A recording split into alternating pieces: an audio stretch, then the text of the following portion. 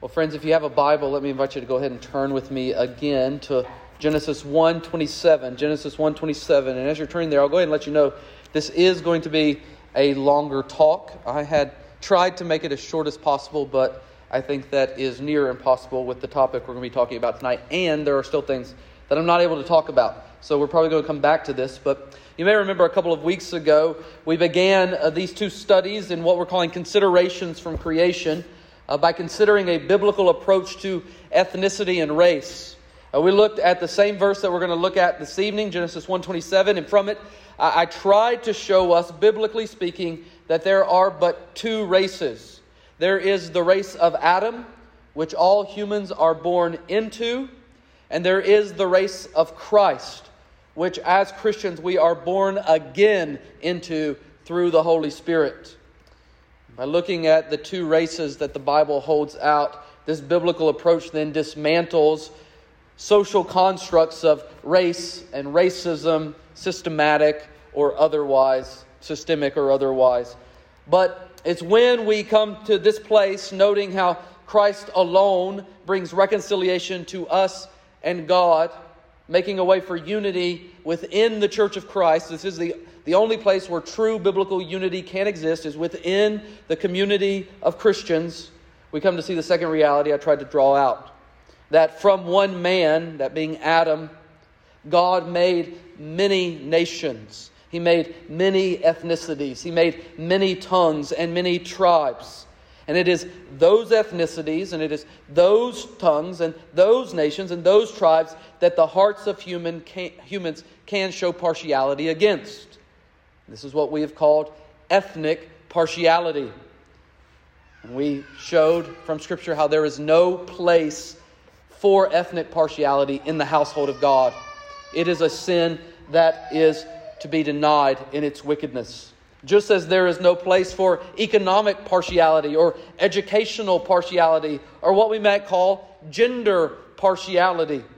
As Paul says of God's people in Galatians 3:27 and 29, for as many of you as were baptized into Christ, there's that note of the race of Adam coming into the race of Christ, as you were baptized into Christ, have put on Christ. Therefore there's neither Jew nor Greek, there is neither slave nor free, there is no male and female, for you are all one in Christ Jesus. And if you are Christ, then you are Abraham's offspring, heirs according to the promise. So let's step back then, because this is the verse that is very often used by those who argue that men and women, because they have equal dignity, therefore means they must have equal roles. For surely we would never say that in Christ, Jews can only do certain things and Gentiles can only do certain things. So why would we say that about men and women? Which brings us back to Genesis 1:27. And the passage that we're going to look at tonight there, and several passages taken from the New Testament, which bring up what we find in Genesis as the basis for understanding the Christian life, both in the home and in the church. Now, with that said, I'm not going to spend a lot of time talking about the home and the church and the roles of men and women in those spheres tonight. We'll save those for a different time, but tonight, I simply want to look at Genesis 1:27 and talk about gender, sexuality, manhood, and womanhood. So let's look at Genesis 1:27 one more time. Again, holding out this first bit of poetic verse that we find in the Bible, the song of the creation of humanity, a work of the triune God. It says there, God's word to us, so God created man in his own image. In the image of God, he created him. Male and female, he created them. Now, there are four things I want to think about from this verse as it relates to gender and sexuality. First, I want us to think about the basis of gender and sex as God himself. Second, I want to answer the question of what is a biblical man. Third, I want to answer the question of what is a biblical woman. And fourth, I want to think about gender confusion and gospel clarification. So let's begin then with the basis of gender and sex being God himself. Now, it's helpful to define our terms here. So what do we mean by gender and sex? Are they the same thing? Why are there two different words? Well, this again is something just like race and racism that our world has co-opted for their own purposes. So it's important for us to understand what the Bible means in light of this. Saying, our culture says that sex refers to what someone is created biologically or physically, speaking specifically of their reproductive organs. While gender, in our culture at least, has become a subjective term a person uses based upon how they feel and the traits and the characteristics and the functions a person desires to display. Gender in our world is a matter of choice. And this is what is so odd. On the one hand, our culture continues to use American cliches to define gender. That if I feel like being a woman, I would look and say and be like this. While at the same time saying that there is no such thing as gender norms. And to say so is oppressive. So, we come to a conundrum that our culture has seemed to overlook. That if gender norms aren't real, then why do we continue to define ourselves by them, even if it is our choice? Confused yet? Herein lies the issue that our text seeks to hold out for us. As we see in this verse, it is God who has created and ordained two sexes based upon His sovereign choice and creativity. And each of these is engendered with worth, purpose, and meaning. This can be seen in the way that this little poem breaks down. Look back there, and each of the lines, you'll see a work of God mentioned. In line A, so God created man, him, meaning humanity. In B, he, meaning God, created him, humanity. And then in line C, he, God, created them, in the plural, humanity. So we see in each of the three lines, God is doing something. He is creating. But alongside this, there is a corresponding feature of this creation. How it is that God created. So in line A, so God created him, here's how, in His, meaning God's, own image. And line B, we see the same thing. Here's the feature, in the image of God, He created him. Now note the feature that in the first two lines focuses on image bearing, flowers into what in the third line? Male and female, He created them. So, in the corresponding parts of the verse, what is it that we find? We find that the image of God that is being made in it, bearing it, displaying it, is so built into creation, particularly in our maleness and femaleness. So bringing all this together, let us summarize it by saying this, that there are the facts of God's creation order, and this means our identity as humans is divinely set. That God is the one who determines what humans are. And He determines that there are two genders, male and female, and both of them bear His image, and they are forever relational. In relation to God, each of us is a creature. In relation to the rest of creation, each of us is human, an embodied image bearer of our Maker. And as His creatures, each of us is male or female, a man or a woman. In relation to our parents, each of us is a son or daughter. As a son or daughter, each of us is a potential father or a potential mother, a potential brother or a potential sister. Even if we do not have spouses or siblings or children, there is the potential there in our sex, in our genders. These are fundamental, objective, and unchanging facts about each of us as human beings. And what's so important to see here is that they ultimately point to a spiritual reality.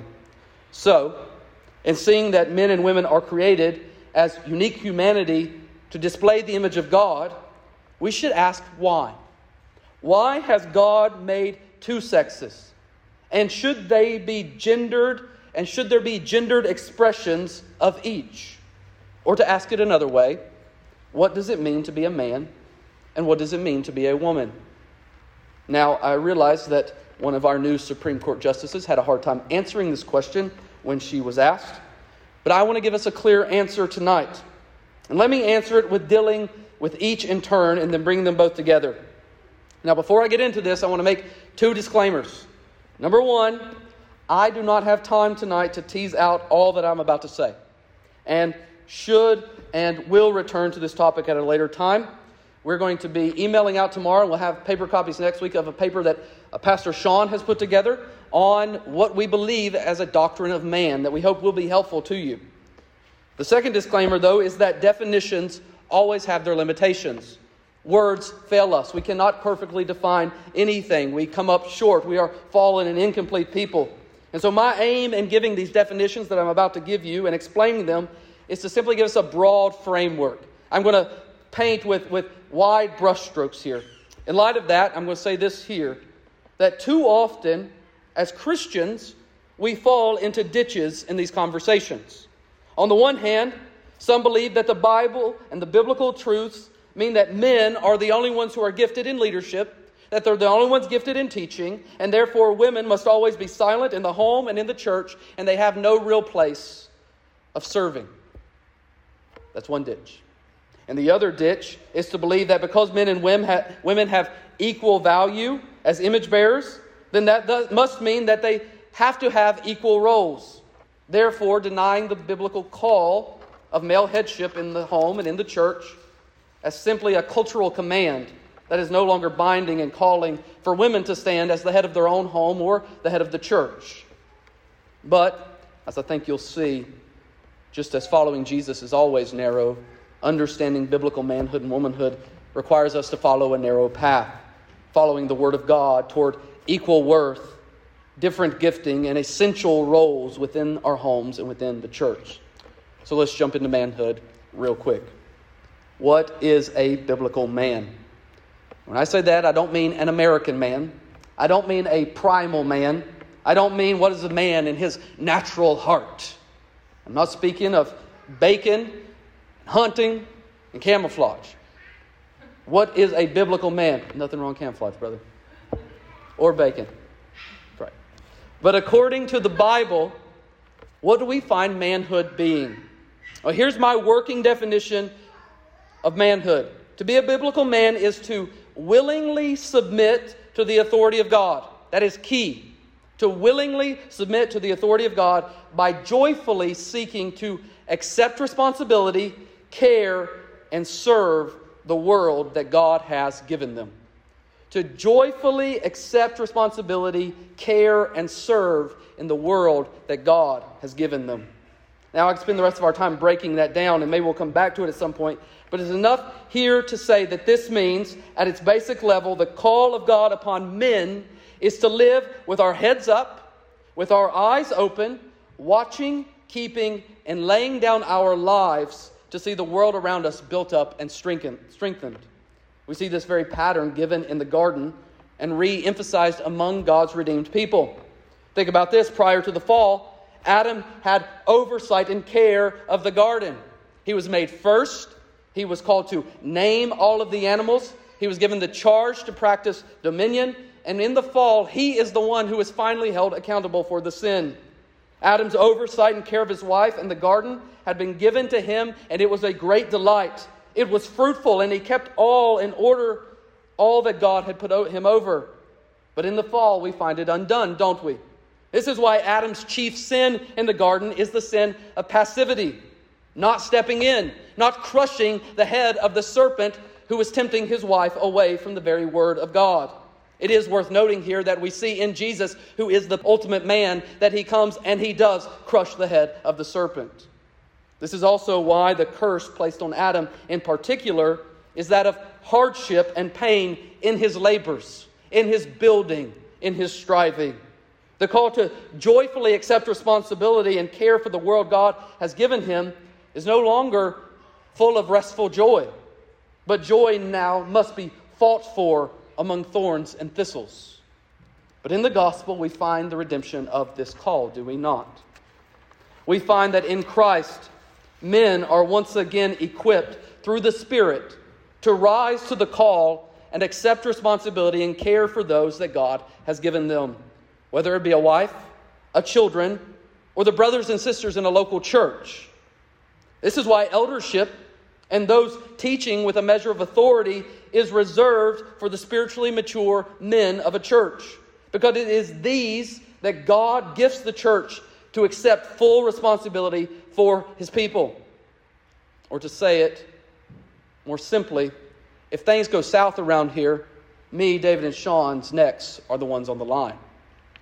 We accept responsibility, as 1 Peter 5 tells us, as under-shepherds of the chief shepherd. And it's worth making this note here, and I'll bring it up again in talking about women in a moment.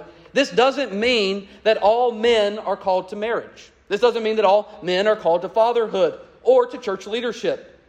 But if you are a man, you are called to spiritually care for those you've been given in whatever realms you find yourself in, even if it is a single man or just a regular church member. This is why discipleship holds such a prime place in the local church for men and women, because the call of physical generation that we find in the creation mandate, which still is upheld for marriage today, that call blossoms under the new covenant into a spiritual call for all men to be fruitful and multiply and exercise dominion, care, and seeing brothers and sisters born again in Christ. This is why Paul says that Timothy is his true son in the faith. Paul is a man's man. So men, if you're wondering what it means to be a man, here it is. Manhood means you take responsibility for yourself. It means that those that God has given you, you take responsibility for. You get up, you work hard, you labor long, you put your neck on the line, and you're back into it to make it sure, whether physically, mentally, and most of all spiritually, that those around you are flourishing in their trust and love and obedience to God. But what of women? Are they off the hook? Are they responsible for nothing? Can they not be trusted with anything? No. Again, these definitions are not airtight, but are general enough that we can see the overlap of gifting and use of gifts. So what is a biblical woman? Well, ladies, let me give you the high calling of God's Word. Here's my definition. Remember, it's not airtight, not super specific, but taking into account the biblical calls and mandates upon women in particular. To be a biblical woman is to willingly submit to the authority of God. It's key. Put it at the beginning here again. To willingly submit to the authority of God by joyfully seeking to cultivate, nurture, and beautify the world that God has given them. The call of women is to cultivate, to nurture, and beautify the world that God has given them. Now, this is what is interesting. This is what really got in my crawl this week as I was thinking about this. In preparing for tonight, I did not have trouble conceiving what a biblical man is. But I had great trouble gathering my thoughts concisely about what a biblical woman is. At first, I thought this is because I'm a man and not a woman. And perhaps I just don't understand. But the more I considered it, in studying the Word of God, the more I found it had less to do with who I am and more to do with what the culture has said about women. And this is where I want to press us, men and women, as we think about biblical womanhood. Especially as we continue to live in a culture that on the one hand touts its love for women, while at the same time seeking to gut the reality of womanhood of all meaning and redefine the glory of a woman as being just like a man, all while seeking to obliterate the gifts that God has given in their wombs. We must have our eyes open to God's Word about womanhood. Or to say it more bluntly, our culture has so ruined womanhood that many women today can no longer define what it is to be one. And so, if we are confused about what womanhood is, let us attribute that to where it is due. It is not because God has been unclear, but because our culture has crept into our thinking. As 1 Corinthians 14:33 says, "For God is not a God of confusion, but of peace." And again, this could take a whole talk unto itself, but let me get back to my definition for a moment. To be a woman is to be fundamentally gifted, both naturally, but even more supernaturally, to bring flourishing to the world, to bring beauty, to bring a certain glory to their home and to their church, and even to the world in which we live in a way that men cannot.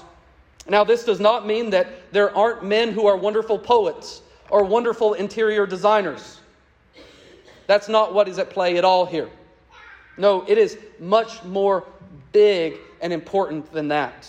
What is held out in biblical womanhood is a unique gifting to bring life, to bring flourishing, to cause the spirit to be lifted in a particular way. Of course, we see this in the womb. I am sad to say it, but it needs to be said. Only women can have babies. But we also see this in the hard work of the woman described in Proverbs 31. We see this in the work of the women in the Old Testament. We see this in the women of the early church. And friends, we see it throughout church history. Godly women bringing life to the world around them. And we hear this call in 1 Peter 3. Do not let your adorning be external, the braiding of hair and the putting on of gold jewelry or the clothing you wear. Now, he's not saying there that it's wrong to look nice. But he's saying do not let your adorning be external. But let your adorning, he goes on to say, be the hidden person of the heart with the imperishable beauty of a gentle and quiet spirit, which in God's sight is very precious.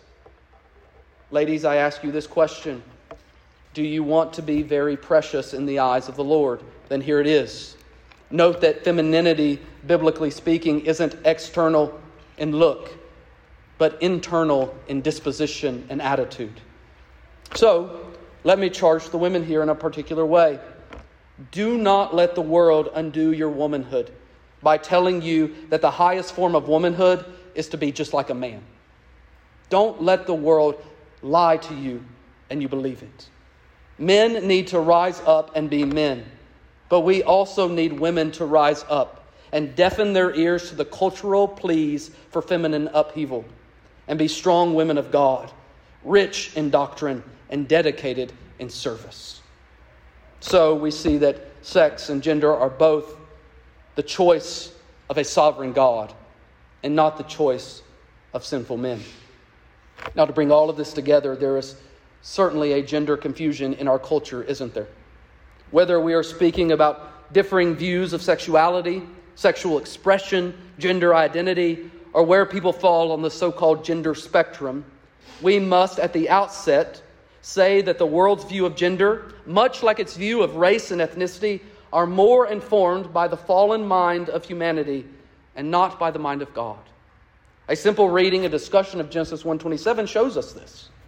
And as we are about to enter into June, the month of June, where sexual perversion and gender confusion will be celebrated far and wide, pressing further and further into our cultural view, we must remind ourselves that God has made good and fitting in His creation two genders to display His image.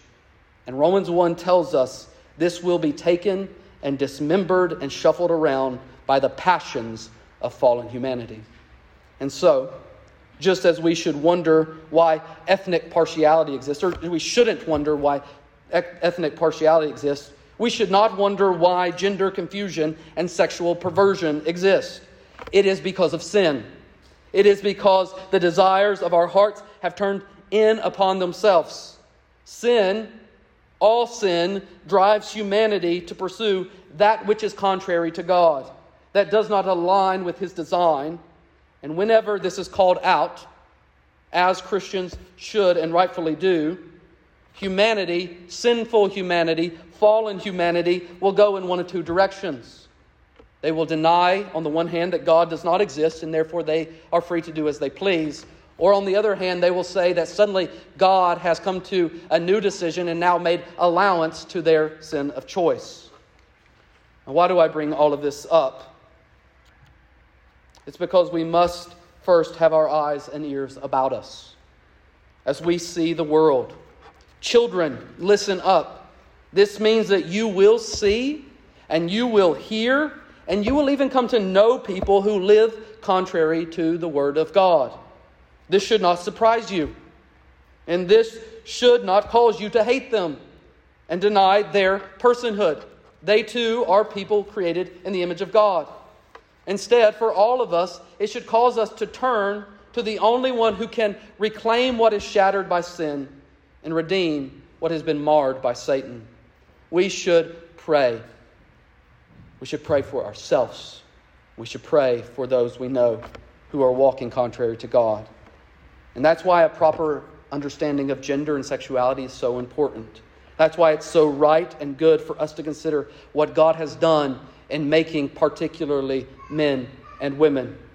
Because it's when the two become one flesh in marriage that we find the beauty of the gospel there held out. This is why marriage is fundamental to humanity. Marriage is not just fundamental to a flourishing of society, but it's fundamental to understanding what takes place in the redemption through Christ. Now, this doesn't mean that you're less human if you aren't married. Paul speaks about this as a single man himself. And some of us are all too familiar with the pain and loss of having to live a time without our spouses because of death. But that does not change the fact that marriage is foundational. Because male and female are equal under God, but they do carry different roles. And when they come together in marital unity, they create something. They complete something. They display something. And what is that exactly? Well, we find it in Paul's reminding us of the first marriage in Ephesians 5. And calling husbands there, and some of you, all of us men need to listen up who are married. In the same way, husbands should love their wives as their own bodies. He who loves his wife loves himself. For no one has ever hated his own flesh, but nourishes it and cherishes it, just as Christ does the church, because we are members of his body. And there he quotes from Genesis, "Therefore a man shall leave his father and mother and hold fast to his wife, and the two shall become one flesh." Now Paul's going to give us a brand new statement about this. This mystery of the two becoming one flesh is profound. And I am saying that it refers to Christ and the church. However, let each one of you love his wife as himself, and let the wife see that she respects her husband. And so let's land our time here, seeing why God has made two who in marriage become one. Whether you're married or not, whether you're a man or a woman, whether you've struggled sexually or with gender questions or not, see here the reality that the first man and the first woman pointed to, and every marriage between a man and a woman since then has pointed to, whether they realized it or not. It holds out the beauty and the glory of Jesus Christ in calling a people to himself, a bride to shower in love, to keep and protect and to equip, to storm the gates of hell and stand with him in glory. So, let us hold fast to our bridegroom as we live as godly men and godly women in a confused world. Let me pray. Father, we need your wisdom. We need your mercy. We need your work in our hearts in navigating through the world in which we live, God. We pray that our hearts would not be influenced by the cultural commentary, the desires of fallen humanity. We pray and we ask that our hearts would be informed and transformed, renewed by your word. We pray and we ask that our minds would think rightly where your word reigns preeminent, because Christ, our King, is King of kings and Lord of lords over all. And so, God, as we leave here, pray especially over the coming month, as we will face messages and media touting something that is contrary to your word. I pray and I ask, Lord, that you would equip us as men and women, that you would equip the children in this church to stand in love and to stand in truth, that we would extend finally and fully the gospel of Jesus Christ. It is in his name we pray. Amen.